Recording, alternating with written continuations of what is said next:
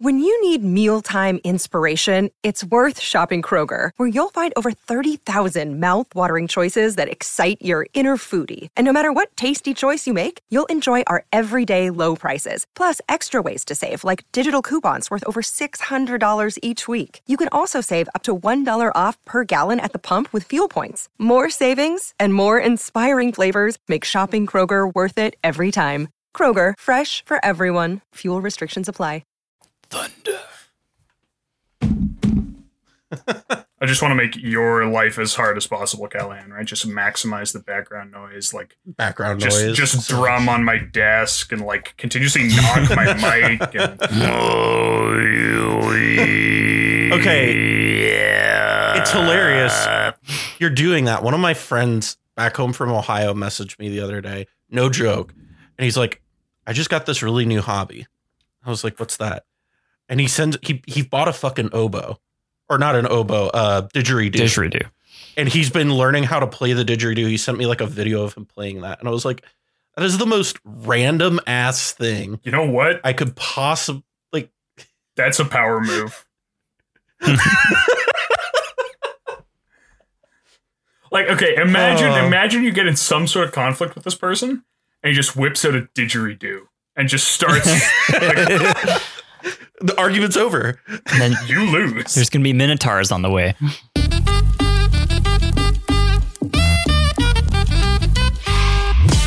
And welcome everyone to another episode of the Mind Sculptors podcast. I am your host, Callahan.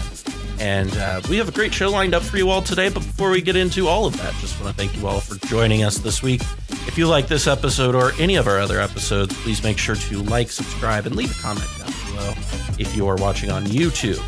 If you want access to our Discord server as well as some other little extra pieces that we're working on, make sure to head on over to our Patreon at patreon.com/themindsculptors or check out the link in the description.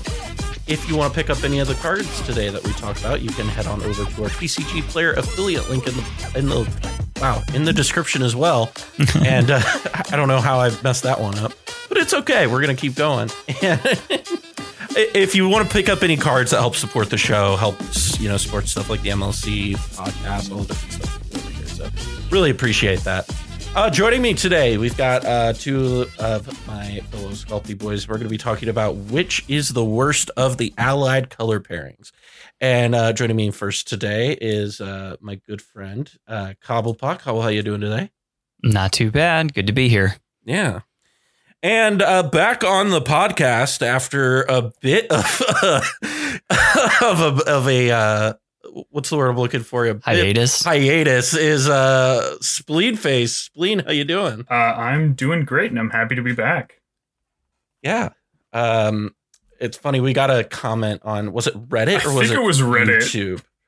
That said something. It was like, I don't know the guy's name, but the guy with the deep voice, I haven't heard him on here for a while. And we're sitting here and we're like, that could be 3 or 4 different people. It's either Spleen, Phoenix, or Sick. And I don't think Sick's been on the main podcast.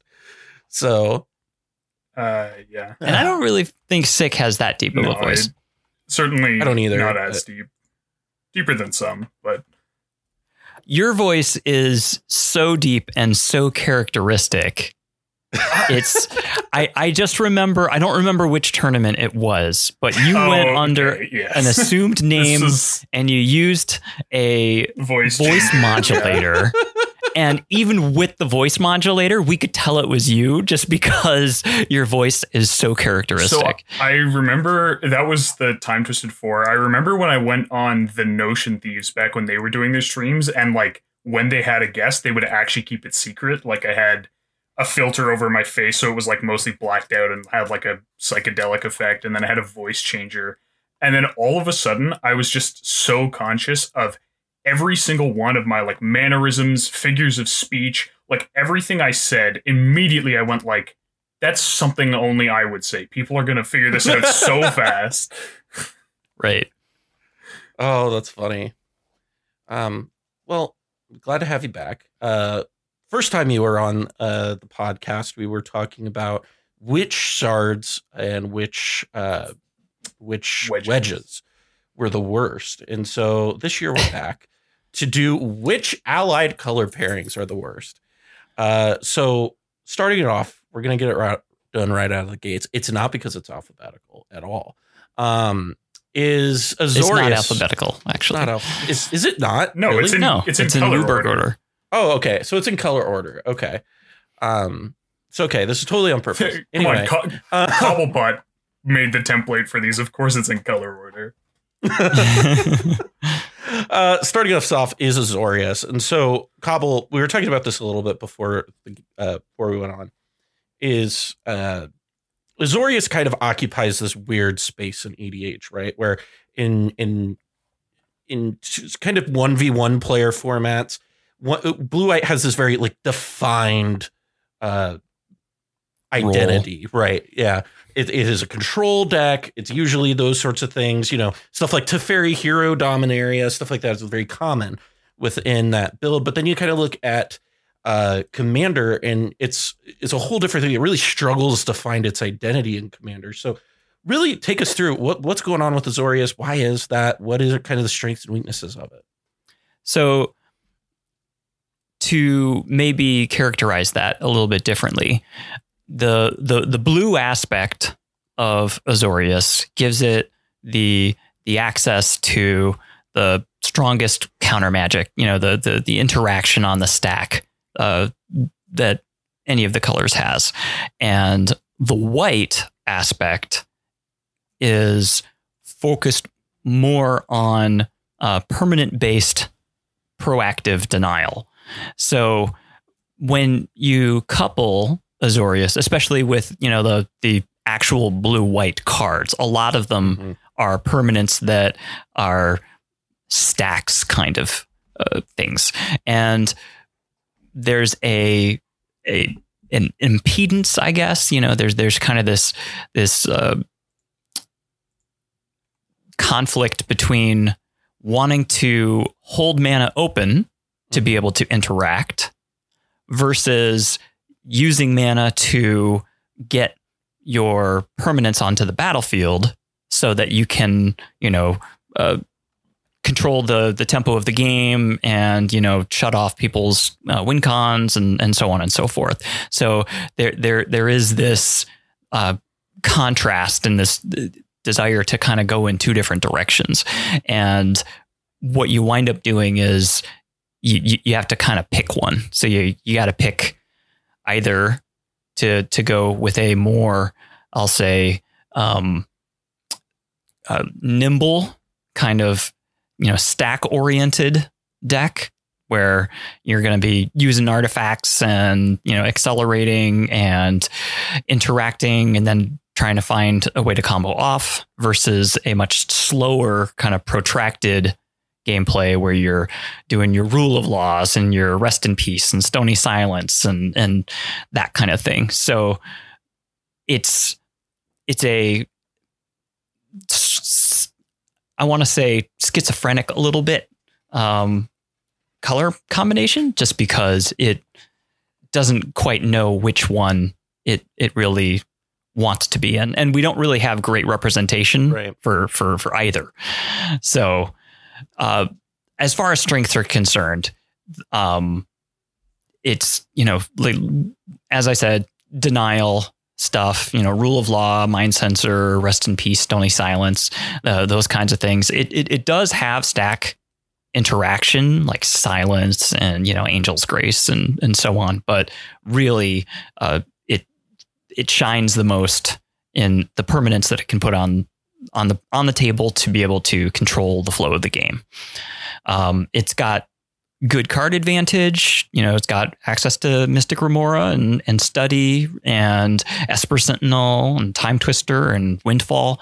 But not having the really big draw that you get from black in, Adnos and Necro and Peer into the Abyss, it's noticeable. Mm-hmm. The tutor support is generally limited to artifacts, enchantments, and we're getting more for instants and sorceries. I forget the new 3 mana sorcery that can find solve the equation. Thank you. So it doesn't have the ability to put together combos as consistently as decks that have access to black. So a lot of times it is looking for a artifact oriented combo that it can assemble, because that's the thing that it has the most reliable tutor support for. Removal wise, it's pretty good. I mean, it's got the ability to remove creatures and non-land permanents, and its removal is typically exile based. So it's I'd say, you know, at the maybe top end of the removal that's available.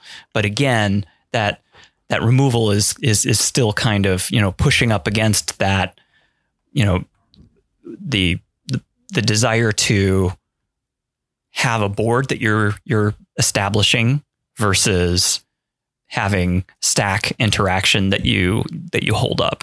Mm-hmm. So typically it's going to be slower than other lists, you know, especially if, so it doesn't have red, it doesn't have black, so it doesn't have all the rituals and the acceleration. It's going to be often running null rod effects, unless its combo is based on artifacts, because it knows that it can't outrace a lot of the, you know, the decks that have access to black and red. So to slow them down, null rod effects, Stony Silence, that kind of stuff is going to be pretty typical, which means it's going to try to create a slower game in which it can take the time to establish itself, as opposed to trying to keep up with the pace of a game that doesn't have any denial in play. Right. So I think sort of. That's kind of an interesting, you know, on that point. I think that kind of puts Azorius in a rough spot, because I just don't like, I think it's a fact of the format that you need at least some kind of acceleration in your deck that you're planning on leveraging. So, you know, for a lot of decks, that's artifacts. Some decks go deeper on instants and sorceries, so generally those decks will also be trying to leverage artifacts as well. And then most of the green decks will leverage creatures plus the occasional land tutor or enchantment, like your wild growths and nature's lores that see some fringe play. And so when you're looking at an Azorius deck and you can't make nearly as much mana with artifacts as something like Rakdos. But then if you play Null Rod and Stony Silence, then you just don't get any acceleration, right? Like in green, you play Null Rod and Collector Roof because it's also very accessible in green.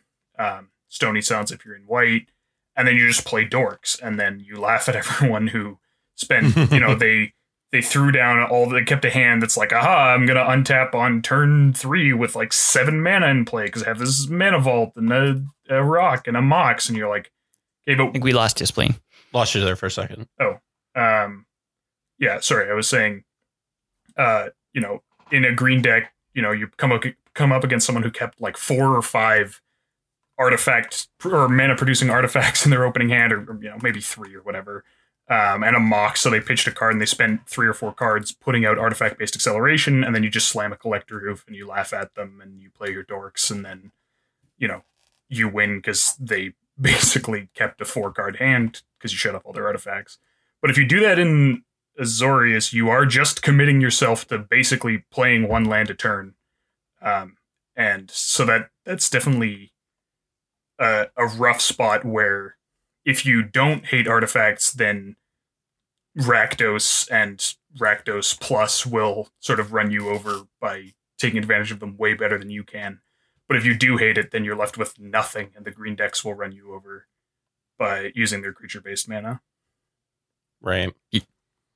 Well, so, and there's also, this is an interesting thing too that I think is, as somebody who brews a lot in blue-white, one of the interesting things that I think you find very noticeably quick is in like, so in 60 card formats, they're generally you can have up to 4 cards of, your cards in your deck. And I think blue white is a color that benefits greatly from that density of effects. Like looking at like blue, white, and modern, for instance, the amount of, we're running 4 counterspell, run like 4 cryptic or 2 cryptic commands now, I guess. Now you're an Archmage's Charm, which in modern's really good, stuff like that. You can play Teferi Time Raveler. And it's interesting to me how in modern you notice, we just play like 4 of this, it's fine, whatever. You move over to Commander and, counterspell's really good the one time you have it, but you only get it the one time, right? And so it's not there all the time. And so, like, is it unfair to say that blue-white suffers probably the most out of most colors that I've seen of not having multiples available to it? So I guess I think that blue-white suffers from a slightly different problem, actually, which is it's sort of tied it, like the cards you were naming, obviously having multiples of them is nice in modern, but I think the actual issue is that all the cards you sort of named are cards that are good in a neutral game. You play them and they take a game that's roughly even, and then they give you an advantage, right? Your opponent plays their 2-drop or 3, 2-drop if they're, let's say you're going first. They play their 2-drop. You go like, cool, untap, slam Teferi, bounce your 2-drop. Like, I'm ahead right now. Right. I have this thing on the board. You have to deal with it. You're not going to be able to deal with it on your turn because you can't cast a thing. You replay your creature. Then I get to untap. If I can kill the creature, I can start ticking up. And so in that way, Azorius decks are very good at taking sort of a neutral game and getting themselves ahead with, a couple efficient removal spells or counter spells or things like that. And in modern, that's great because I think modern is unstable, where advantages tend to snowball into larger and larger advantages until you can take a game and you can be winning it for 10 turns and then kind of we lost you again there. When you say lose me, like, can you still see me? It's like you freeze. I freeze. Okay. You freeze and then you speed up really fast, like it was buffering. That's very odd. I think it's recorded locally, so the audio should be intact. Yeah.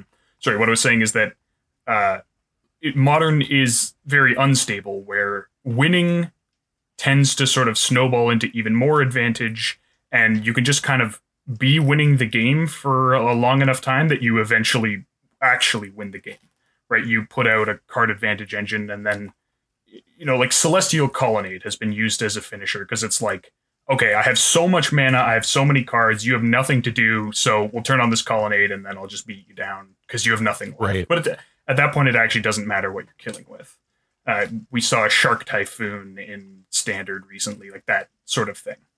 In EDH, though, I think the games are more stable.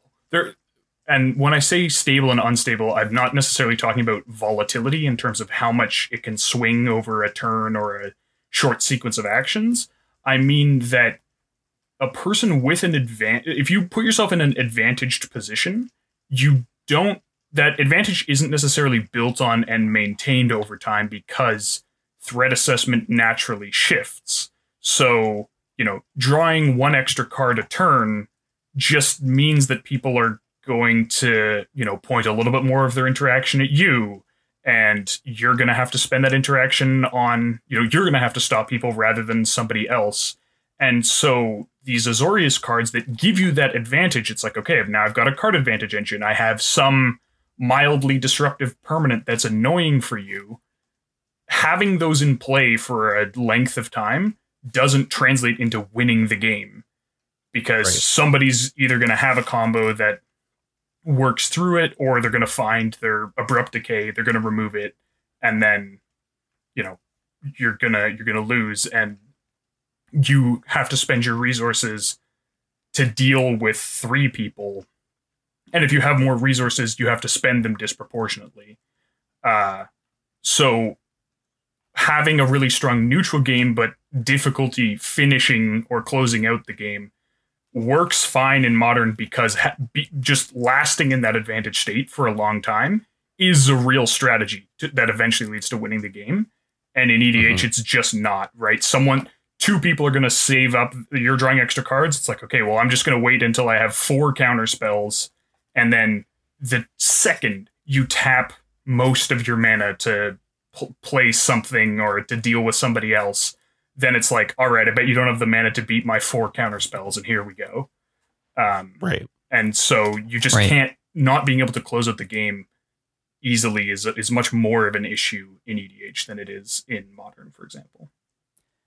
And most of the other color combinations have good combos that fit into the color combination. And Azorius just, I mean, I see people using, Rest in Peace and Helm, or, Rule of Law and Knowledge Pool, or Drannith Magistrate and Ubamask. I mean, those aren't even win cons. They, like the Helm plus Rest in Peace, that only takes out 1 player at a time.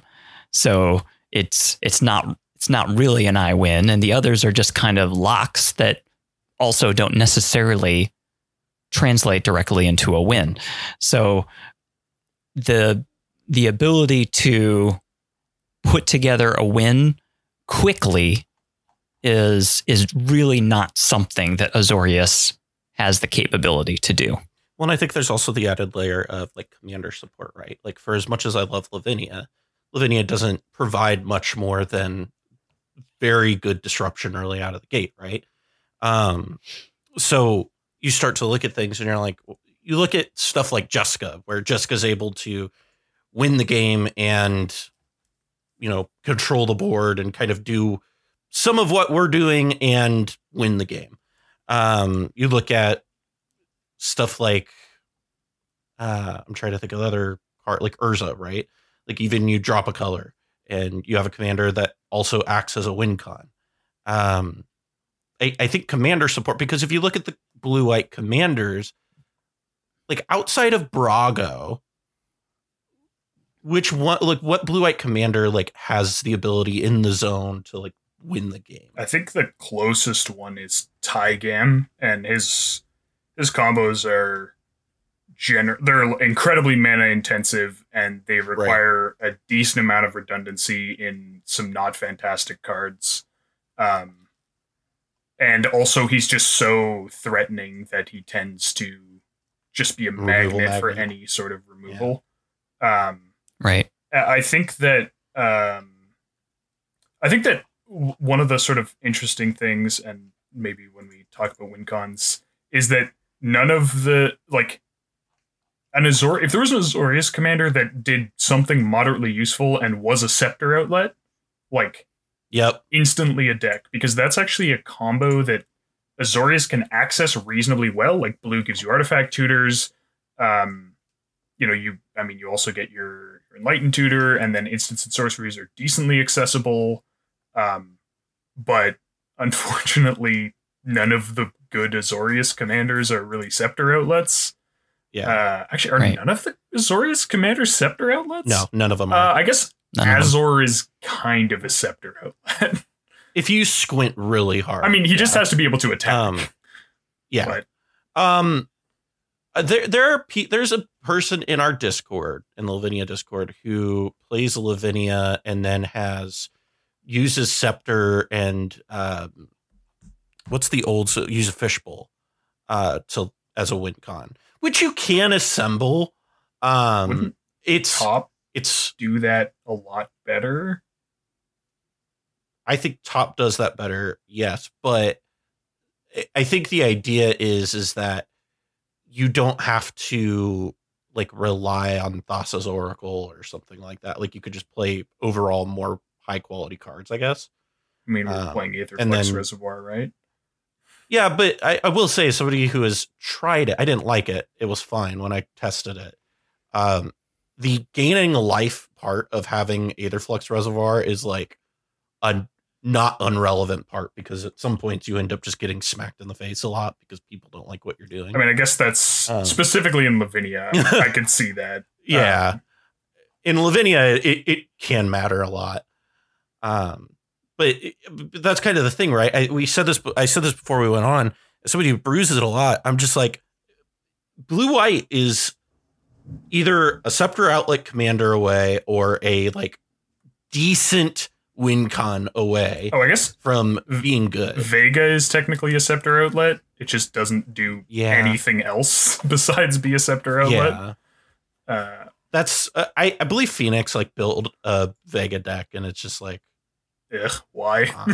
yeah. You just it's not fun to play, and there's nothing really interesting about it. It's just like, I mean, I guess it's a generic Scepter. It's like kind of fun with like future side effects, but I digress. Yeah, it's certainly not a fantastic option, and you'd love to see. I mean, obviously Urza's pretty ridiculous as a card, but even a card that sort of serves two functions, like being consistent card advantage and a Scepter Outlet, or a combo piece and a disruptive element, that sort of thing where you have a commander that does more than just being a one trick pony, would definitely help. Yeah. Right. It does seem like most.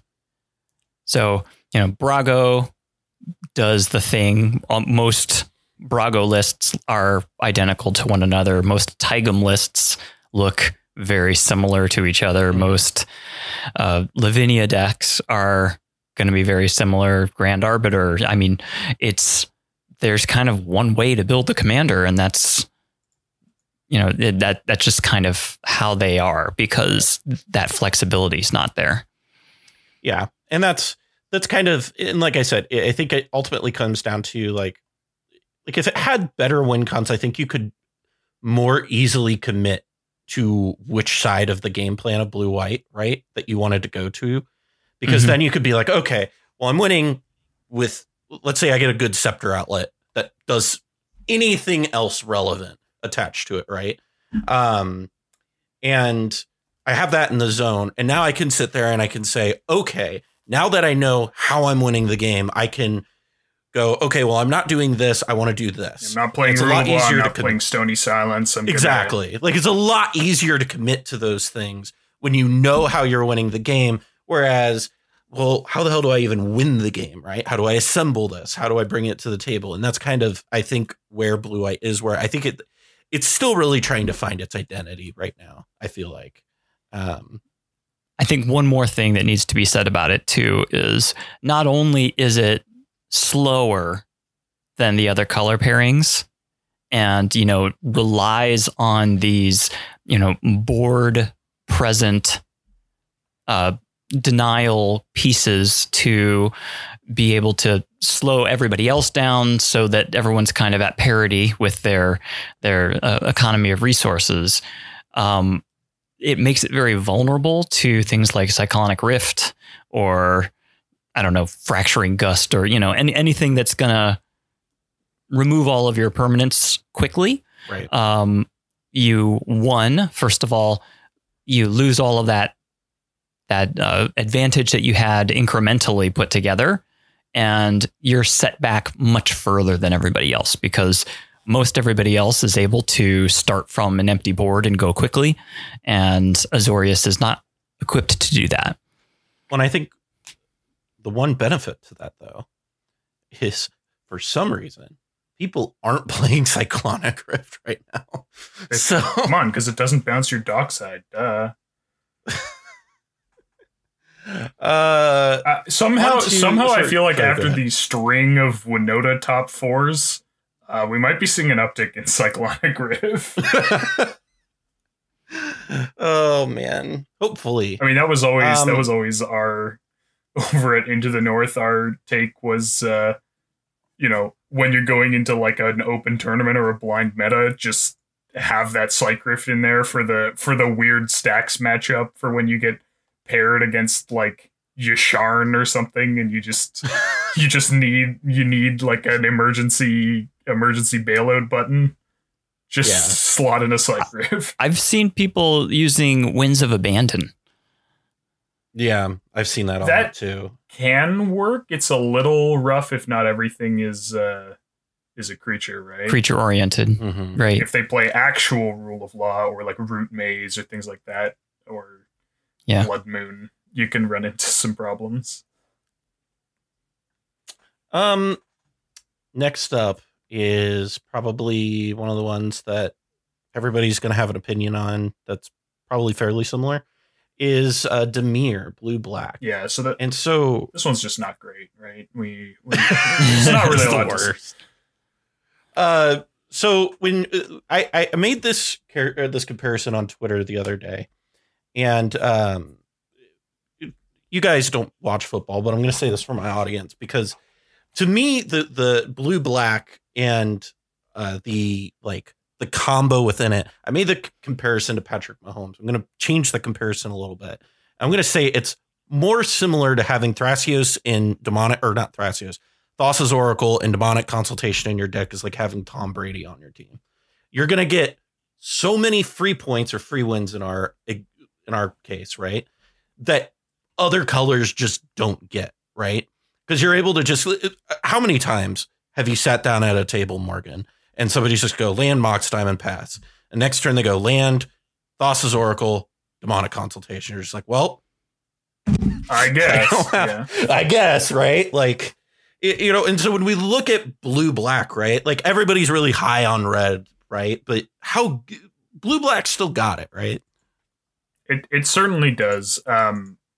In the 2-color league that Nexus did, I guess last fall, I played one of the decks that I played for that was Kells, and I lost a game with it because I was an idiot and forgot that the face down card on my board was a Gitrog monster, and so I got killed with my Oracle trigger on the stack because they killed a land of mine and I just didn't respond because I forgot I had a Gitrog monster. But like it just felt like the deck had so many. I mean, it had incredibly high card quality. It had very consistent access to the good cards in the deck, and it just had it got so many free wins off of Oracle, and like, I was playing a Naz Scepter Consult deck. Like, there was a time when people would have said that combination of adjectives, obviously in a different color combination and with better commanders, was the best deck in the format. Like Consult Scepter Thrasios, would have been probably shortly after the Flash ban. That might have been a lot of people's answer for the best deck in the format. And like, there I was, Consult, Oracle, Tainted Pact, all the black tutors, Scepter, Naz. Like, Scepter plays really nice with Naz because you want a lot of the fast mana, and then also it's a colorless, like, assuming you have both the pieces, it's a colorless win con after Naz, which just makes it a lot easier to assemble because, when you have like this 0 mana state and then you go like, okay, well, I have this Lotus Petal, and then you look at your hand and you're like, well, I can cast the Soul Ring, but then I can only cast colorless stuff. It's like, okay, sure, yeah, I'll go Soul Ring, Mana Vault, off to the races. And so like just as a color combination, I guess I'll be a little bit more formal. But obviously, you're looking at various types of combo decks, strong control elements provided by blue, and then some of the commanders will have sort of their own flavor. We've seen a couple different decks that were turned into Reanimator decks. I remember people played with Lazav when he was spoiled. People have experimented with Arami. There's obviously Yuriko and stuff like Sig and Nimris, where you just try and play this control and have like some massive card advantage in the command zone. And then, there's, I still believe that the best Dimir deck is unfortunately just Kells because she's a Scepter outlet. And she's the best Scepter outlet in the colors, and then you just play Naz Consult Scepter. And you have, as we've said, the tutors from black, the stack interaction, Nas, Necropotence, Peer if you want it. You got your Time Twisters and Windfalls, and all your blue staples, Remora and Study. Cards like Yawgmoth's Will, and also I think in this a big one in this is Mnemonic Betrayal, which obviously is a very meta dependent card, but is excellent in sort of very turbo heavy metas where people are launching wheels and playing lots of rituals and fast mana and things like that, where like they'll just be loaded graveyards, and sometimes Mnemonic Betrayal often Mnemonic Betrayal just reads I win the game, somehow how it happens is a formality, but and then you've got the new Malevolent Hermit, the slightly less new Douthie Voidwalker, and you can play Notion Thief and Opposition Agent and all of that. You can still go pretty fast. Obviously, you don't have Dockside, and you miss some of the rituals and things like Spirit Guide from Red, but you still get the best rituals ever printed in Dark Ritual, Cabal Ritual, Culling the Weak if you have things to enable it. And yeah, your weaknesses are. We had to reach a little bit here. You struggle to deal with non-creature permanents, but even that is like asterisk by the fact that bounce spells exist, and there are like a lot of them. There are so many different disperse variants that if something's a problematic permanent, obviously you can deal with it long enough to win the game, or deal with it and then just counter it on the way back down. And you also kind of wish you could have things like the to battlefield tutors in green, particularly for accessing Thoracle. But like these are weaknesses that are, I would say they're sort of relative weaknesses as opposed to absolute weaknesses, compared to some other colors that really struggle to deal with these sorts of things. And yeah, Dimir's great. And Dimir plus more colors has been the meta for a very long time. Yeah. Since 2016, I would say, at least. I would agree. I think the weaknesses are not, like you said, they're not necessarily weaknesses, but they're things that would make Dimir stronger. If it had an analog to Eldritch Evolution or Neoform in Dimir, then you would never need to leave the house because Dimir would just do everything sit for you. Inside and play with yourself all day. Just keep tapping your scepter over and over again. One of the interesting things, and we'll probably circle back to this at some point, but I want to harp on this for a second, because I think people have forgotten about it. There is this level of, I compared it to Tom Brady earlier. When Tom Brady was in New England and they were winning all these championships, the year after he wins the Super Bowl, people are like, oh, they're not that great. They're getting worse and worse and worse. And he's getting old and blah, blah, blah. Then he leaves, he goes to Tampa Bay, immediately wins a championship, right? I think what is happening right now, because I keep hearing this over and over and over, Thassa's Oracle is not that great. It's not as good. Dockside's the real problem. Red's really good. Like, I mean, are people just forgetting that Thassa's Oracle got a card banned, right? Like, got an entire archetype banned out of existence. It helped. Certainly, the conversations around the Flash ban had been going on for a long time before then. And the fact that Thassa's Oracle shored up the weaknesses of Flash Hulk in such a disgusting way probably provided the final impetus. But I would say that I get where people are coming from when they say that Oracle is not that bad, because often it's the thing that comes before it that looks like the problem, right? You cast a Nas. The fact that Oracle exists, like, people have been winning by casting ad nauseum since long before Oracle was printed, right? Obviously, Breach was printed at the same time, but people are winning with Breach in colors where they can't play Oracle. Like that, Mardu Turbo Nas decks still win with Breach without too much trouble. And so it's very easy to say like, oh, Breach is the problem, or Dockside, is the problem because it just casts the Nas, or, Ad Nauseam is the problem. Like, those are very easy things to say. I think that what separates something like Tymna Kraum, or, 5-color Storm decks, or some of the better Grixis decks from something like Mardu, or Mardu, or like these lower color decks, or Jund or Rakdos, is what happens when things start to go wrong. And I think that that's had a knock-on effect of, like, okay, if I play Collector Roof against Kess, let's say, I feel good about that, right? I'm like, okay, a lot of their mana is artifact-based. They're not going to be able to go off with a Dockside. This is nice. I've, set them behind.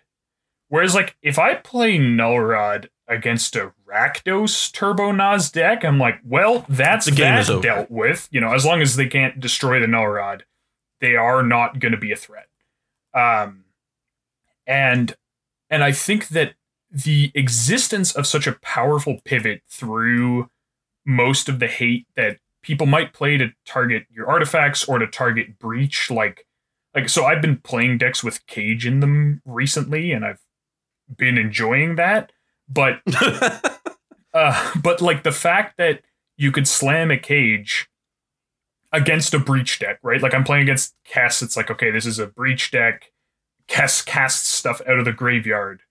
And then the Kess deck goes like, cool, end step Vamp Tutor, untap, like, Oracle Consult. And I'm like, well, fantastic. Cool. Like, they have such an easy pivot that it makes it so much harder to justify actually hating out the problem cards. And so, Breach is, on its own, it has more pieces and is harder to assemble than something like Oracle Consult. But when you start to play a game, you get wheeled once or twice. Then it's like, oh, this tutor, I can just play this tutor, find Breach, replay the tutor, find LED, off to the races. So then, and because people aren't going like, oh, well, I'll just put Rest in Peace in this deck. Oh, I'll play my Grafdigger's Cage. I'll play even something like a Dryad Militant. Like, people are just going, is it worth it to play these cards? Because they're just going to play Oracle. Like, I think that means that, Breach then becomes free because no one's hating it. So then you're like, okay, well, I'll just go for Breach because, I have the setup for it.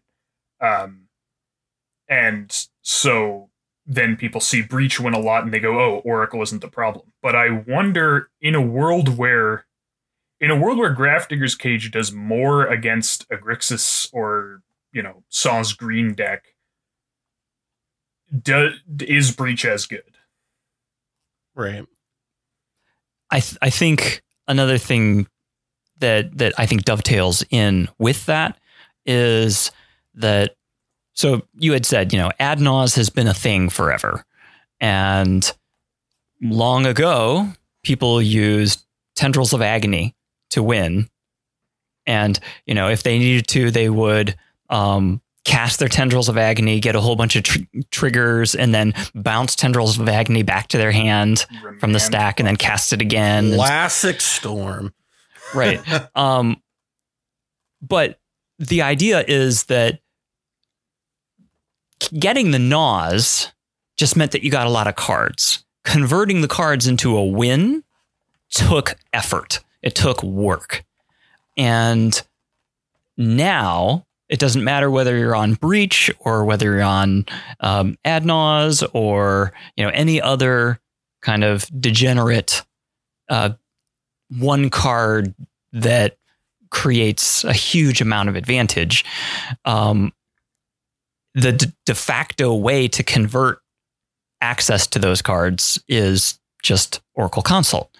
And I mean, how many times have you seen somebody ad nause and they flip over Oracle Consult and the table just goes, oh, well, there it is, right? Like, right. Yeah. Okay, But we'll wait for you to if flip there is- one more piece of mana and then, all right, good talk. like, all right, good game. Right. If there is no Oracle Consult, then that ad nause becomes a whole lot more unpredictable, because the next best thing when there is no consult Oracle is quite a bit behind that and requires, Aether Flux Reservoir, or, who knows what other contraption you're going to use depending on your color combination to pull a win. It's a significant difference. So I mean, look at Mad Farm, right? Like, look at the things Mad Farm has to do. Like, right. It's significantly better now than it was, but before they were running like World Gorger Dragon Loops and all these things. Are they still doing good old Leonin World Gorger? Relic Warder? Yeah, like they're doing all these things to try and make it work. When it turns out like Jessica simplified that a lot for them, but not having that easy win with blue makes those blue Nas decks a lot harder to win with. Right. People used to win with Doomsday before Lab Maniac was printed. It was a lot harder to win with Doomsday before Lab Maniac was printed, but I mean, even after the Lab Maniac was printed, you still had to your sort of no resource line. You had to have your Gush online. You had to have it certainly wasn't like easy. You had to do like the LED Yogg Will stuff, and then you had to be able to, whatever your thing that drew the first card was, you had to be able to draw one more card with it. So like it was fine if it was Probe, like Ponder meant you needed another blue mana. If it was like Top, then you had to do like a bunch of workarounds because the Top went on top of your deck, so you had to get one card deeper and blah blah blah. The point is that those cards that are so good because of the presence of Oracle Consultation, when Oracle Consultation goes away, they get taken down a lot, multiple notches, because assembling a win con without those two cards is significantly more effort. And one of the things I want to say is, I want to say this before anybody in our comments even says anything. Well, my way of doing it with Underworld Breach is with Brain Freeze. Like, I mean, sure. Like, yes, but you're still having to work for that, right? Like, are people not? You're still playing Brain Freeze. Yeah, Brain Freeze is not a good card. I just want to like make sure people are aware of that. It is a bad Magic card. It's not a bad Magic card, but it's not a great, I'll have you know, nuanced. I'll have you know that Brain Freeze won us the Nexus Super League final. Turns out, but you know what I mean? Like, what do you say to people, Morgan, when they go, well, I just use Brain Freeze as my one with Breach. The Oracle doesn't even play it. Like, what do you say in that situation? Right? I mean, I say that, sure, Breach is, I mean, am I saying that Breach is an okay Magic card? Like, no, of course it's not an okay Magic card.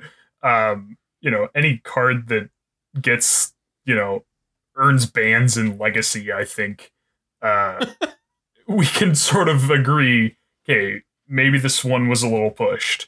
But I think that Breach has a lot more surfaces that can be interacted with. It has a lot more moving parts.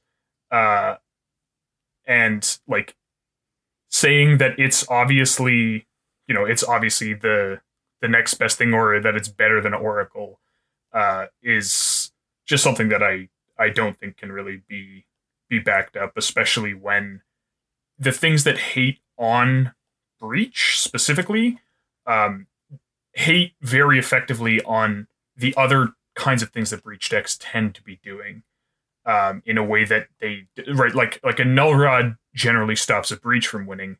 It also just is very good against, ad nauseum. Breach. It's good against ad nauseum. and Peer and like these sorts of, play some big insane card draw spell and then try and assemble a win from having little mana because you played your insane card draw spell. And it does basically nothing to Oracle Consult. We've seen a trend towards playing Rule of Laws, which are sort of the thing that does hit both, but Rule of Laws are, in terms of how much they affect everyone, are insanely hot. Like, it's insane how much a Rule of Law does to even a deck that's ostensibly built to play under Rule of Law. Like, it is a hard effect to play around, even if you're set up to play around it. Whereas, like, if you're playing, a mana-based deck with like 4 artifacts in it, most of the time you could just ignore Collector Roof, right? Like, you just actually do not care that it's in play. Whereas if you're playing even like a stacks deck, that generally just plays permanents or whatever, even if you have some way of breaking parity on it, Rule of Law is still very much, you have to plan your turns around it. And it's like, okay, I want to put the Rule of Law in play as soon as possible, but like, can I afford one more turn where I play like 2 or 3 permanents out to try and develop, or like, does it have to come down this turn? Running Rule of Law has a lot of requirements around it, and that's the piece that is effective against both Consult and Naz. Whereas, so in other words, you're saying Rule of Law decks should be Kodama decks. I'm saying that even when they are Kodama decks, that's not necessarily enough. Like, you're still very much disrupted. I would say even with Kodama out, you're more disrupted by a Rule of Law than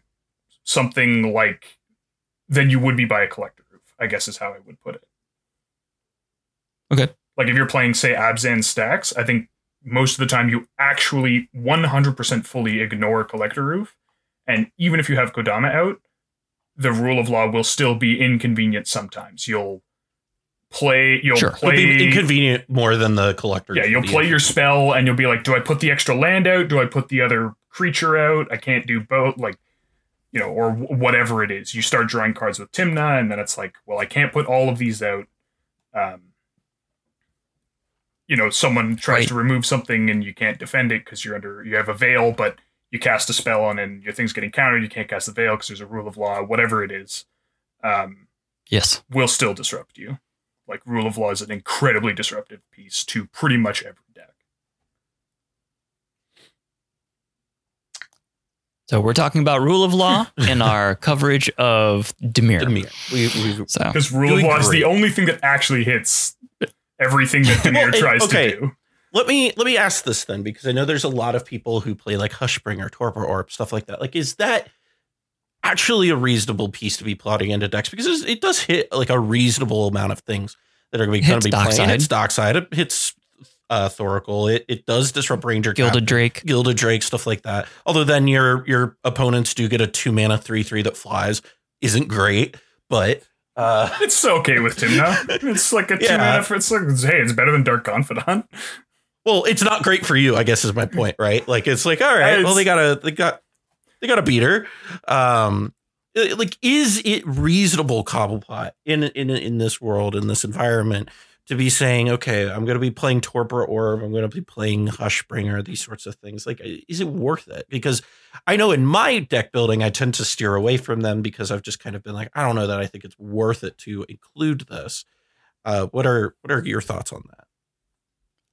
I would say that it's meta dependent.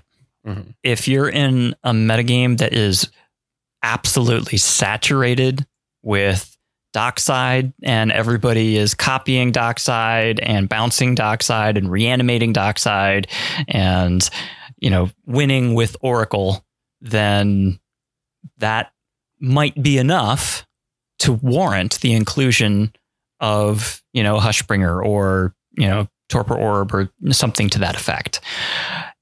In a blind meta, I don't know if the expected value is going to be high enough to warrant the inclusion, just because you don't know enough about what your field is going to look like. You might have to play against Yasharn, right? Right. So I think it really depends on what the landscape is as to whether it's appropriate. Okay, well, I mean, here's my response to that question. Okay, let's, in order, take turns naming decks that when you put a torpor about, you're like, okay, I feel safe. That deck can't win. I'll go first. Vannifar combo. What's next? Anything? Well, okay. So let's say that you have a Hushbringer out and you're playing against an Adnaz Breach deck that doesn't have Brain Freeze, let's say. They're playing Mardu Farm. Mm-hmm. Sure. How do they win?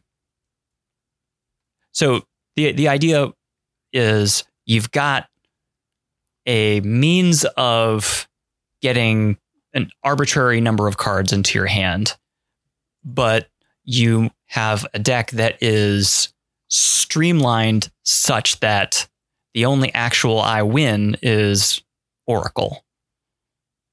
Well, I mean, okay, this doesn't feel like a deck that I'm ever going to see. They're playing, like, they're in blue, they're playing Oracle, they're playing Breach, they're not playing Brain Freeze, and they're not playing anything else that enables Breach combos. But is it disruptive to some of that stuff? Though, I guess is my thought, because it stops Thassa's Oracle, it disrupts Dockside. It to some extent does stop like Winota's win cons too, right? Like, sure, it stops Winota's combos. It doesn't stop you just dying, getting smacked in the face. Right. Like I guess what I would say is, first of all, so something like Mardu Farm, most of them will have some torpor or proof line, whether that's they're playing Jessica and they have like a Bomberman type combo, or possibly they have like a grinding station line where they can just breach through their entire deck until they find a removal spell. The Naz can draw them into removal spells. Like, if they can still play all their rituals and artifacts and cast ad nauseum, I don't think it's reasonable to say you're safe from any deck that's playing those.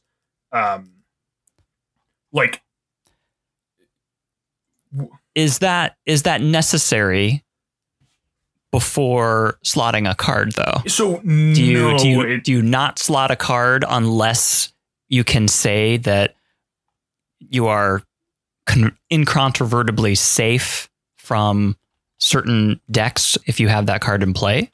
No. So yeah, I don't think it has to hard shut out some number of decks for it to warrant play. But I think that looking at it as a hate piece, I mean, first of all, it's unfortunately broad. Like, almost every deck has some number of things that it wants to be doing that are impacted by it. So like, I was looking at putting it in Cats, right? And I was like, we're playing Consult, but a lot of the time I'm assembling that through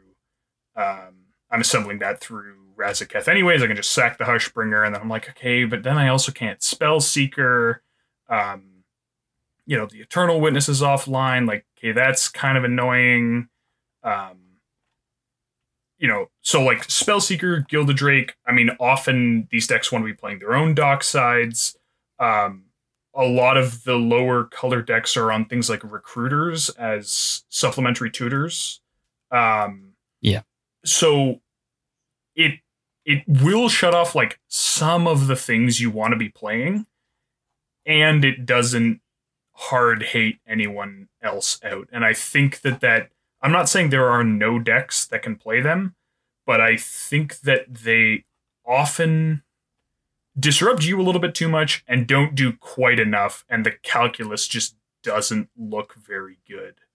Let me say this. Tomorrow, Wizards, I don't put it past them, prints an asymmetrical Hushbringer effect.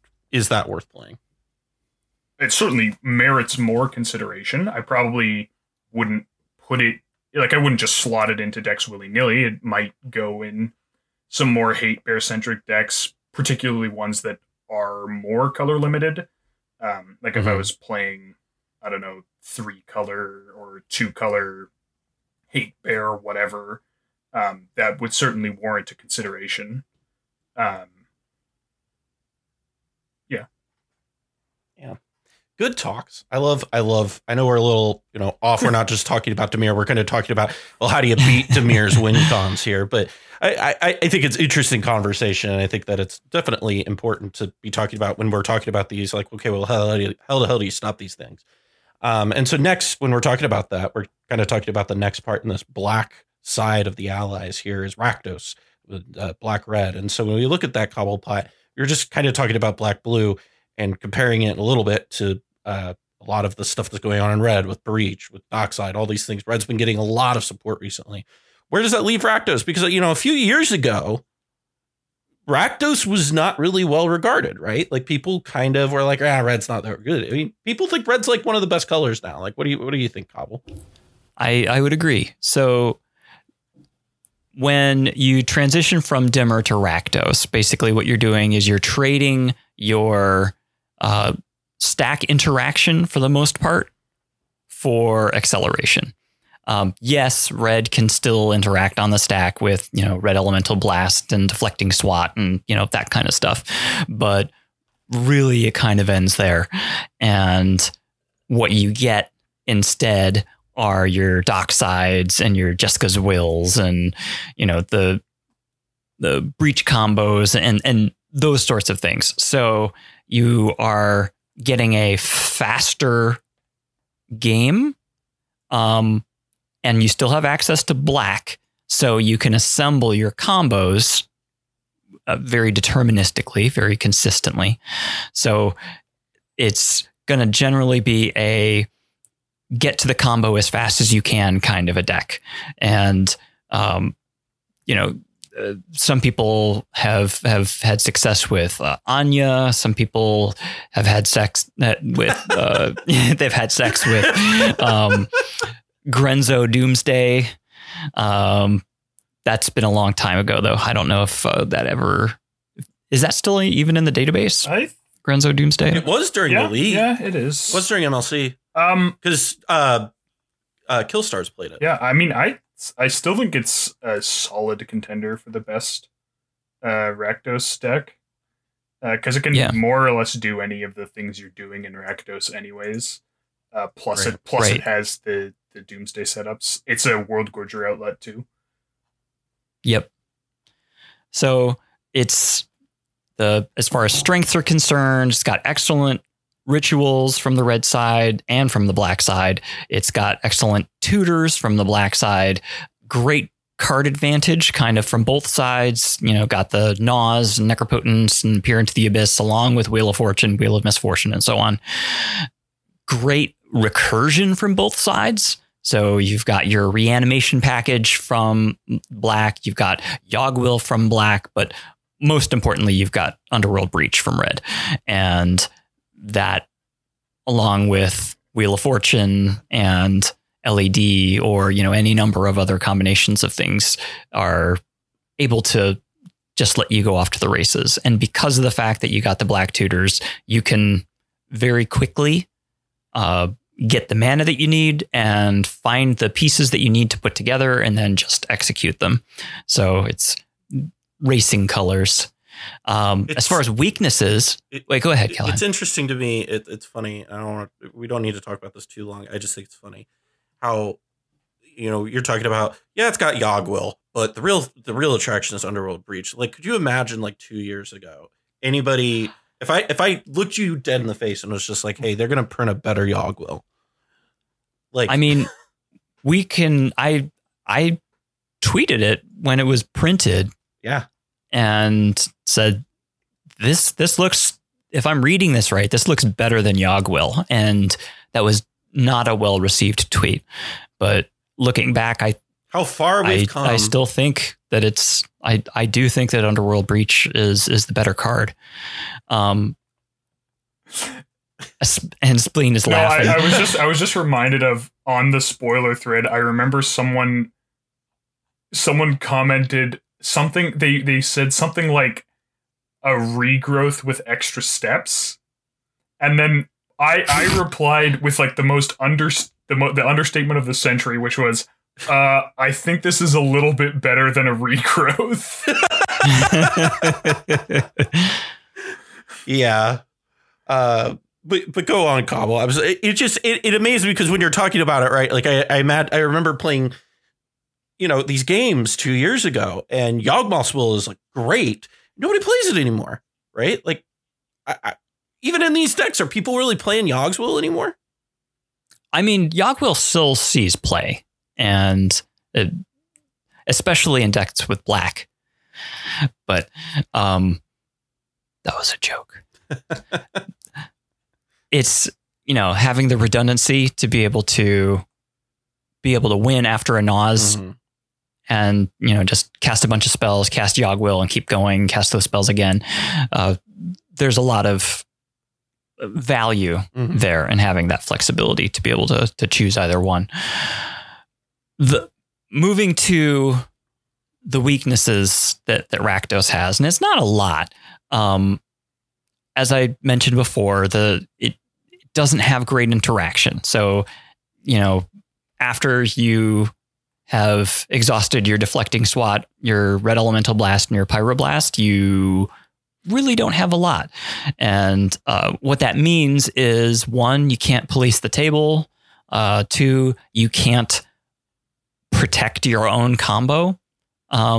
So really what it becomes is you're just trying to go as fast as you can, because you're not going to generally win the long game, especially if there's people who are going to, put artifact hate onto the board and so on. You got to try to win as fast as you can. Also has trouble with removal. So black forever has had notorious challenges removing artifacts and enchantments. That's changed recently, but the options are still not great. 2 pieces of enchantment removal. Yeah. And its artifact removal was, Karn or Gate to Phyrexia. Gate to Phyrexia. So not a whole lot of options there. Now, the red side does have Vandal Blast and, all the other iterations of that. Meltdown is a tremendous card, but in red-black, you kind of want those artifacts. But so long and the short of it is you either win quickly or you lose. Right. So yeah, there's a ton of combos.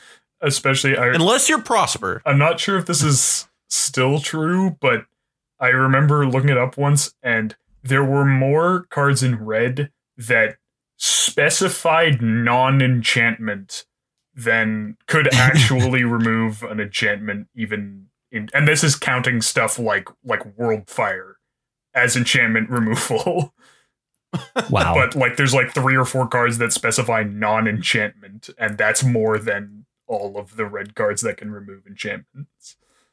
So, needless to say, if somebody sticks a rule of law, the Rakdos player is not the one who's going to get everybody out of that situation. Unless it's an arcane laboratory, and then they can potentially do something. Yeah, they have the one out. When we look at these combos, right, we've talked a little bit previously. Everybody knows Dockside wins. We talked a little bit about Breach, sort of stuff like that. But there's still World Gorger gets play, right? Yeah. There's a whole bunch of options in Rakdos for combos that do see play. You've got your Dockside, you've got your Breach. Doomsday still sees play in certain places. World Gorger with Animate Dead still sees play. You see a lot of Dual Caster and Twin Flame, just because both cards are reasonably good, depending on your deck individually and not necessarily together. And you still see Kiki Jiki combos. I don't know if Blood Pod or any of those other things is still getting play. I don't see it. And beyond that, there's people doing Conspicuous Snoop and other people doing things with Magda. So there's a whole bunch of breadth to the available ways to win a game. What is it? One of the ways Phoenix is probably going to kill me because I'm going to murder this. Because isn't one of the way like Prosper wins is through like doing Mayhem Devil loops? Right. Mayhem Devil is often like as an outlet. An outlet just because it's great on its own, just incidentally being able to ping off, everybody's Notion thieves and their dorks and so on. But or just save a fetch, wait for somebody else to crack something, and you get a Timna or Douthie, or it's a hell of a card. Right. But I mean, it's pretty straightforward to get a Mayhem Devil with Cloudstone, Curio, and Dockside, and there's you've won. Not Dance of the Dead, Corpse Dance and Dockside and Mayhem Devil. You sack 2 of the treasures to ping the Dockside. You sack the rest of the treasures to ping everyone else.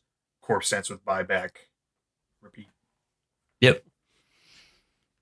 Those are, and again, those are win cons that you're not just gonna stick randomly, after, I mean, you could after like an ad naus or something like that, the way that somebody can pivot into a Oracle consult. A lot more all in response. Yeah. So it's not on the same level of Oracle consult. None of the combos that they have. And this is kind of a good comparison to this, right? Because, we talked about how these are a lot more all in. If I go turn 3, right? I go Thassa's Oracle, Demonic Consultation. I try to go for the win and it gets countered. I'm like, all right, whatever. I'll try it again later. Right. Like you just kind of like shrug and keep going. And then it doesn't end your game. I think that's kind of the problem here is when you look at this, it's like, if somebody's doing World Gorger Dragons loops and you time your swords at the right time, they just don't get a field back, right? Like you just take them completely out of the game. So that's where I think the difference is when you look at these win cons, they're a lot more vulnerable to that interaction that like Thassa's Oracle just isn't. Yeah, and I mean even if you're even if you're not obviously World Gorger is like particularly vulnerable combo, but even something like Dualcaster Twin Flame, first of all, removal just actually works against it, unlike Thassa's Oracle. You can just remove whatever Dualcaster Mage is being targeted by the Twin Flame and break the loop. But also it's, first of all, the second card you have to run if you want redundancy is Heat Shimmer, and Heat Shimmer actually a worse card than Tainted Pact, like by a lot. And like if you're in Rakdos, it's a lot easier to get an Oracle that's on the field, assuming you're comparing, Oracle and then Consult gets countered to Twin Flame, you cast the Dualcaster and then your Twin Flame gets countered. Running the second redundant piece, Tainted Pact and Heat Shimmer, is a bigger commitment. Finding it is not necessarily easier, because in blue, if you're in Dimir, you can find Tainted Pact with all the black tutors that you get in Rakdos, but also with your mystical tutors and stuff like that. Solve the equation if you're playing it Spellseeker. Gamble's a universal tutor. You have a Gamble in your deck for sure. There's also, and if you have Underworld Breach, that's a 1 mana demonic tutor, I suppose. But also, there's also the added layer with this though, when we're talking about comparing those two combos, right?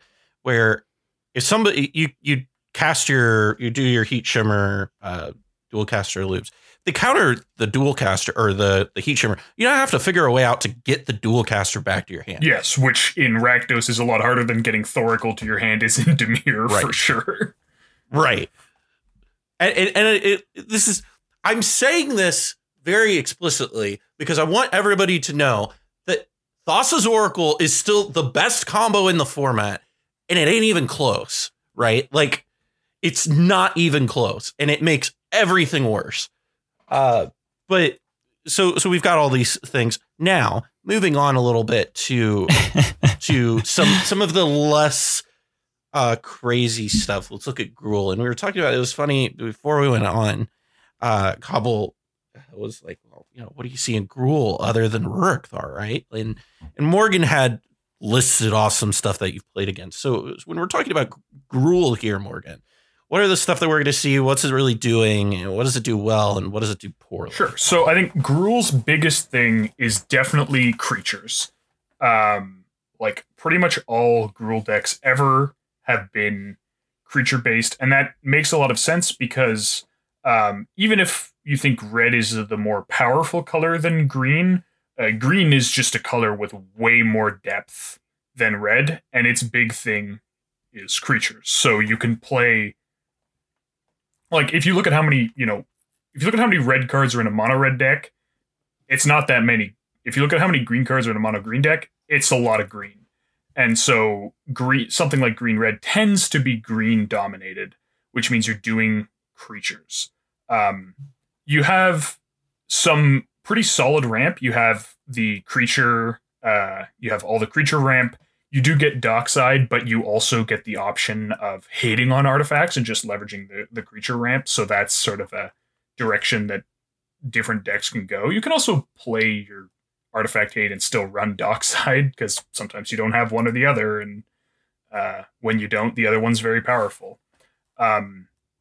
You have an excellent ability to protect your stuff from being interacted with. You've got your Veils, Pyroblast. You have some of the more permanent stuff like Shusher and Allosaurus Shepherd and Destiny Spinner. So you're very, very good at stopping people from stopping you. Less good, perhaps, at stopping other people from doing stuff. You can do breach things, though this is probably not the best color for it because you don't have...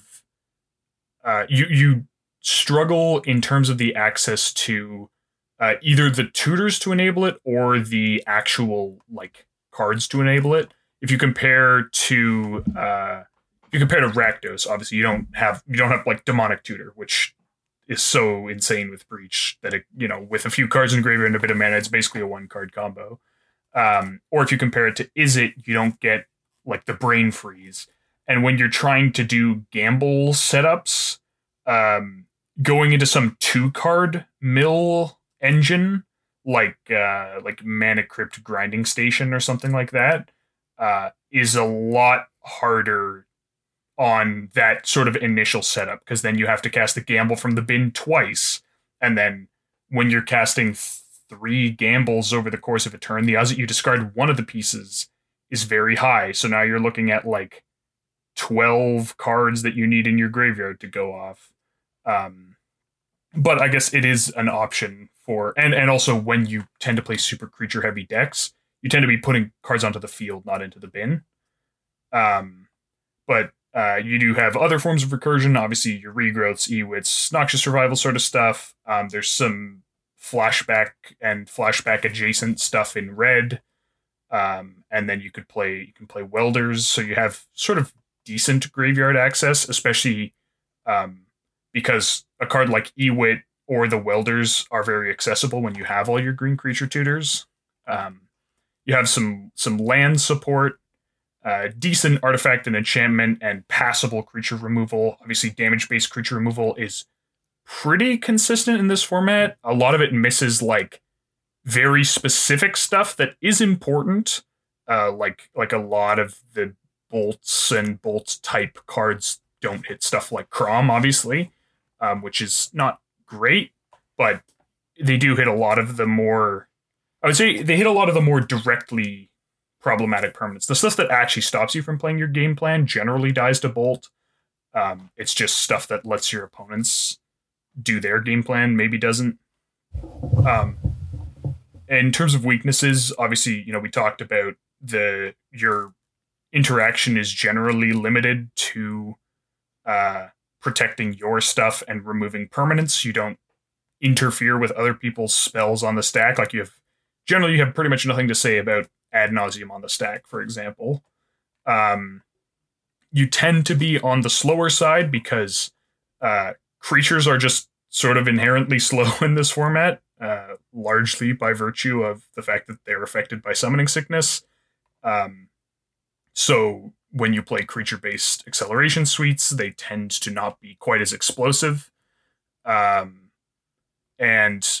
your win cons, win cons in Gruul are in a weird place. There's just like not quite a good enough creature-based win con. Like you can do Kiki stuff, but when you're just trying to cast or, tutor and play two halves of a Kiki stuff without sort of a double enabler like a birthing pod type line, it's not fantastic. There's like the Yisan based or like Yisan setups with priests and Wirewood symbiotes and stuff like that you can do. There are dockside loops, but generally, again, your dockside loops are kind of rough because like Cloudstone Curio is very, very difficult to find in Gruul, for example. So then you're looking at creature-based dockside loops, which typically involve at least, like, it's a 3-card combo, not a 2-card combo. So your win cons are all, like, just not quite there, or like the better ones got them, though. Yeah, the better ones don't generally fit with the strategy you're trying to play, and the ones that do are just like not quite as good as some other stuff. It's also, I think, very limited in the commander department. Obviously, Rurik Thar is an incredibly powerful disruptive piece, but he does cost 6 mana, and that's a lot. Not trivial. People have done stuff with Wart, but I think that everything Wart tries to do is just synergizes so poorly with everything else in green-red that you become so over-reliant on your 6-mana commander that it becomes very vulnerable to people just interacting with Wart, but then also you don't get to take advantage of a lot of the hate that other Gruul decks do because you're trying to do more stormy stuff. And I think that just has a bit of tension. People have played stuff like Grand Warlord Rada to just try and power out, your disruptive permanence faster. There's a few other meme ones, but there's like Gallia. I know that there's a Gallia to enable Snoop. There's a you can do a Daryl one on the database. Yeah, Daryl just gives you some card advantage and a bit of disruption. But he also don't light our comments on fire. He also, because we mentioned that card, really wants you to play. Well, if we're breaking the seal, then we also probably should have mentioned Glenn when we were talking about Azorius. But that's all I'll say fair, on that. Yeah. Like Daryl, you kind of want to play Clasms to draw, like, you have him out for 2 or 3 turns, make like 9 zombies for your opponents, and then just Clasm them all and draw a million cards. But then you're playing Clasms in a Gruul deck, which is somewhat awkward when you want to be leveraging your creature-based mana. There's just a lot of things that like don't quite fit together. I think another issue is that a lot of the disruptive elements in red, like the stacks elements, green doesn't quite have enough stacks on its own, and but a lot of red's stacks elements are damage-based rather than prevention-based, like in white. Where white has like suppression field, like activated abilities cost 2 more to activate unless they're mana abilities. Red gets Harsh Mender, right? Whenever someone activates an ability, if it isn't a mana ability, it deals 2 damage to them. And this is, first of all, obviously 2 damage is a lot less in a 40 life format than it is in a 20 life format. But it's even worse than that because the way these cards tend to work in 20 life formats is that the body itself also provides a reasonable amount of damage, right? You play, an Eidolon of the Great Revel. Yeah. Eidolon of the Great Revel, and you're like, okay, I'm going to swing with this twice, and it's going to deal 4 damage, and they're going to cast 3 spells, and that's another 6 damage. So that's half of the damage you have to deal to win a game of Modern could come from a single Eidolon of the Great Revel. But even if each of your opponents cast 3 spells into your Eidolon, that's 6 out of 40 But also, if you swing with it 3 times, that's 2 damage to each opponent, not 6 damage to each opponent. And so hitting each opponent once and them each casting 3 spells is 8 damage to each of them, which is 20% of what you need to do, not 50%. And so they just don't complement the prevention effects in green like at all, because you just don't have the density of damage for it to become relevant before you die, other than in the extreme case of like Rurik Thar, who deals 6 damage at a time. Right. Right. I think it's also worth pointing out that the Blood Moon and Massland Destruction dimension has gone way down in efficacy since the printing of Dockside. So you used to see quite often, decks like Blue Moon or, Rurik Thar or any of the other decks that have red as a dimension that want to play kind of a slow, grindy game, being able to make use of either, the Blood Moons or the, what are the, oh my goodness. There's a couple of them that are, everybody sacrifices 4 lands and does 6 damage to each creature. Wildfire and Burning of Shini. Right. Right. And then there's a 7 mana one that is 5 and 5. Right. But, that style you can't of really card, do Ponza, those, right, in this format anymore. Right. Because mainly the Blood Moon effects turn everybody's lands into the color of Dockside Extortionist. So and then Dockside mana fixes them. Yes. Which is a huge kink in the plan there to be able to keep people off of the colors that they need to do what they want to do, especially with the saturation of Dockside that you see in most people's local metagames. So, and going a little bit further, land is not as, necessary as it used to be. We're seeing more and more ramp being produced, more and more Moxes keep coming. We've got more, Jessica's Will style cards that keep coming, and people play dorks. So the axis upon which Red used to rely for creating permanent disruption is largely just moot, and it wasn't always this way. You talk about like mass land destruction, right? Like I think there was a time before Dockside that a lot of different decks could talk about playing it, right? Because you are setting a lot of people back. You don't have to worry about Dockside, all that, kind of nonsense. I think now, unless you are playing like specifically Lavinia in your command zone, playing mass land destruction effects is like not a great strategy to be on, because you have no way of leveraging that at all. So because you Armageddon, you have Lavinia out, they cast a Dockside, and you're like, okay, you still have no lands, so you can't do any of the things you need to do to win, right? I think the bigger issue is that most of the mass land destruction spells are going to be sufficiently expensive that you're not gonna fire them off until after everyone has already spewed as many artifacts onto the table that they can, or dorks and so on. So removing their land is going to be a setback, but it won't be a clinching setback the way that it used to be. What are you talking about? Going third, I just slam Armageddon on turn 2, right? Get the 2 people ahead of me's 2 lands, 1 person after me's 1 lands, and that's good enough for me. So as we come to the last of the allied pairings, we're coming to the Selesnya guild, the white-green colors.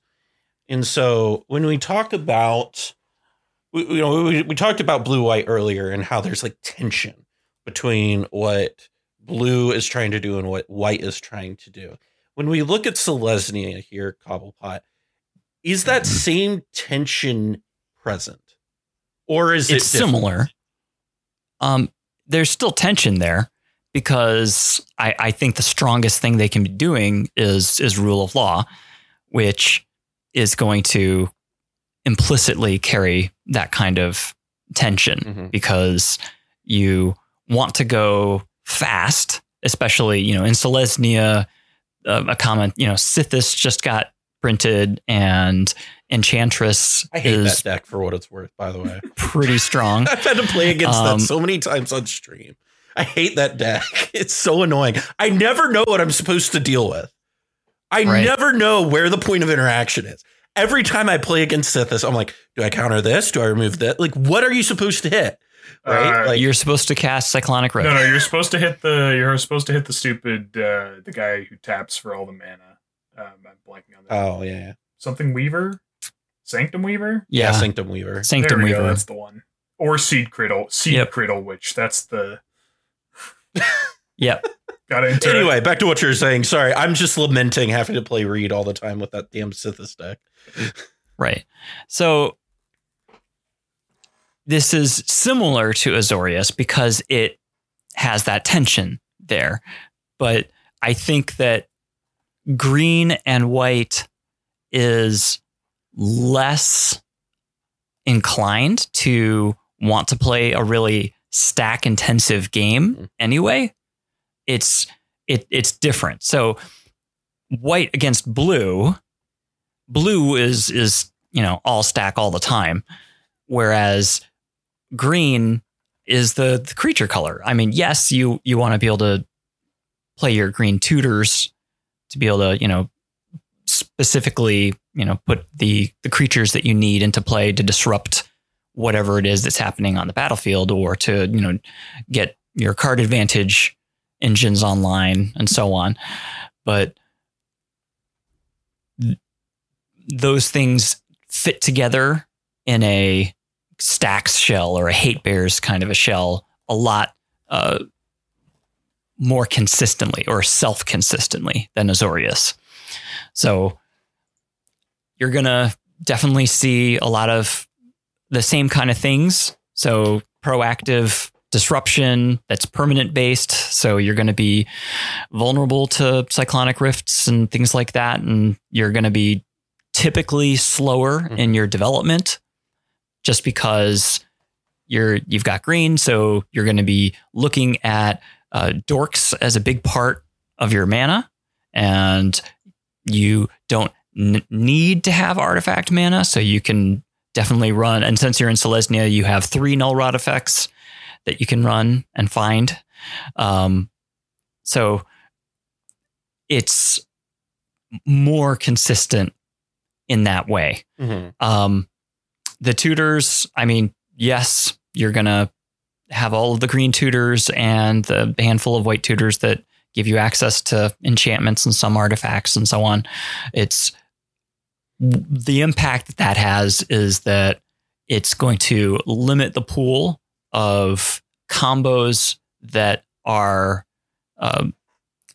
consistently able to be assembled. They're mainly going to be creature combos. And because you are generally going to be on a rule of law strategy a lot of the time, you need to do combos that you can execute through a rule of law. So card advantage is reasonable. You don't have anything like Ad Naus, but I mean, you do have Esper Sentinel. You've got the whole Enchantress thing, if that's part of what you're doing. Which is a nice addition to CDH, I will say. I think that having that archetype is nice. I think that Rite of Harmony really brings that up a couple of notches, just because it triggers off of enchantments and creatures. And if you have a token generator, if you've got a monastery mentor live with Rite of Harmony. It's real good. So yeah, no, I've had to play against it in Agila. It's great. Yep. Awesome. So fun. It's a perfectly fine Magic card. As far as recursion is concerned, I mean, you got all the good stuff in green, Regrowth, Noxious, the Endurance, Ewit, and you've also got Sevinne's Reclamation, which happens to be good at bringing Hate Bears back to the table. So there's, a lot of flexibility there to be able to respond to what's going on at the table and get things back after they've been removed. And yeah, this is just kind of all denial. So all the rule of law, all the null rod, rest in peace. And, if you're that kind of a person, Archon of Valor's Reach, and those sorts of cards. Cobble classic. Chalice. Yep. Weaknesses, again, you can protect yourself. So you've got, silence you can use on somebody else's upkeep, but generally silence people are using to protect themselves on their turn. Same as the veils and that kind of thing. You're very often board committed. So if something happens to your board, then you're set back disproportionately than everybody else, just because your game is less about what's in your hand and more about what you have on the battlefield, because you're disrupting proactively as opposed to reactively. And a lot of the win cons are not necessarily concise. So it's not uncommon to see in Selesnya, beats being one of the win cons. Right. Because, I mean, you've got like Squirrelcraft or, Elish Norn or Linvala plus Living Plane, or, MEL that bounces Village Bellringer to, repeatedly get E-Witness or some other enter the battlefield kind of a thing. You could draw your deck with Sithis if you're bouncing a enchantment creature or so on. But then again, now you've got your deck. How do you win? Right. And there's not a lot of great options in Selesnya. I mean, yes. I mean, that's kind of it. I mean, Finale of Devastation is generally the one card. So if you're in a situation where you can't get creatures onto the battlefield, or, you are in a situation where someone is actively trying to go off, or you're accidentally in your post-combat main phase. Yep. Those things happen. And that's, not great. Right. The MEL stuff you can do over the top of somebody else's turn, but finding a way to convert it into a win is tricky. Right. Yeah. It's very interesting. I have, like I said, I was trying to do some stuff with Catilda, and I still think there's something there. I just was trying to brew a way to like your win cons in green white. I was just like, man, I already deal with blue white. I'm like, this is enough miserable trying to figure out how to end the game. I don't need another tough color pairing. When we look at this, Morgan, when we look at kind of Selesnya, and what would you say is probably at the top end of Selesnya right now? Well, so I think it's kind of a difficult question to answer. I think Sithis in some ways might be the answer. But I think that I have trouble evaluating decks that I think do better, but fail to leverage the best tools in sort of their niche. Where I think that, Sithis can sort of close the game, but not being able to play Rule of Laws is an enormous problem. I think that Sisay is another tricky one to evaluate. Pour one out for the without homies. Paradox Engine. Obviously, the win cons are a lot worse than they used to be. They've been slowly getting better. I think people have sort of I know there was like a 1-turn win that tried to used one of the planeswalkers that could untap like a million things. And then you got Chain Veil, and then you did stuff, and it was like, okay, so now you can't play Null Rod, and you need like 6 mana worth of permanence, and your Cradle has to make like 5 mana, and just like all this stuff that, and then I think people have moved towards like, we'll just win over 2 turns, which I think is a little bit better. Sereth the Viper's Fang is a legendary tutorable thing that untaps stuff and gives your untapped creatures hexproof. So, that can definitely enable, first of all, it protects you, and then the untapping can like enable certain wins somewhat nicely. So Sisay is an option. Yasharn is clearly like the most disruptive, but obviously does nothing to win you the game.